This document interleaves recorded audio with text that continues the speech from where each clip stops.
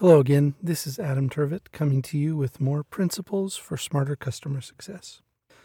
Today, we're going to talk about how you need to talk to your customers more often.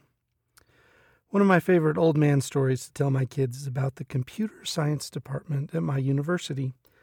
I'm not really that old, but I am old enough that I remember watching CS majors in the computer lab using the dot matrix printers to print out their coding assignments. For all you little kids out there, if you don't know what a dot matrix printer is, go Google it. I am old enough that I didn't have my own computer in college, but then again, I was a history major, so as long as I had books and pen and paper, I was well equipped for my classes. The campus computer labs had the 3.5-inch disk drives. When I moved out of the dorms, the only internet I could get at my place was dial-up. At this point, I can hear my kids groaning and telling me to get off the lawn, so I'll come to the point. Most of the things I do in my work each day were not only unavailable when I was in school, they weren't even a concept. The cloud? Software as a service?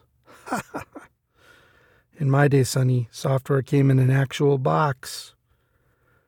The internet has changed everything in a short time. It's important to remember that. Your customers are running up against these changes and looking for tools to help them. That's probably why they found your product. You need to talk to your customers so that you understand what they need and why. Listen to them, and then explain how you can help. When we have conversations with customers, we'll know their needs and wants much better than we ever will through post-purchase surveys, NPS scores, or exit questions.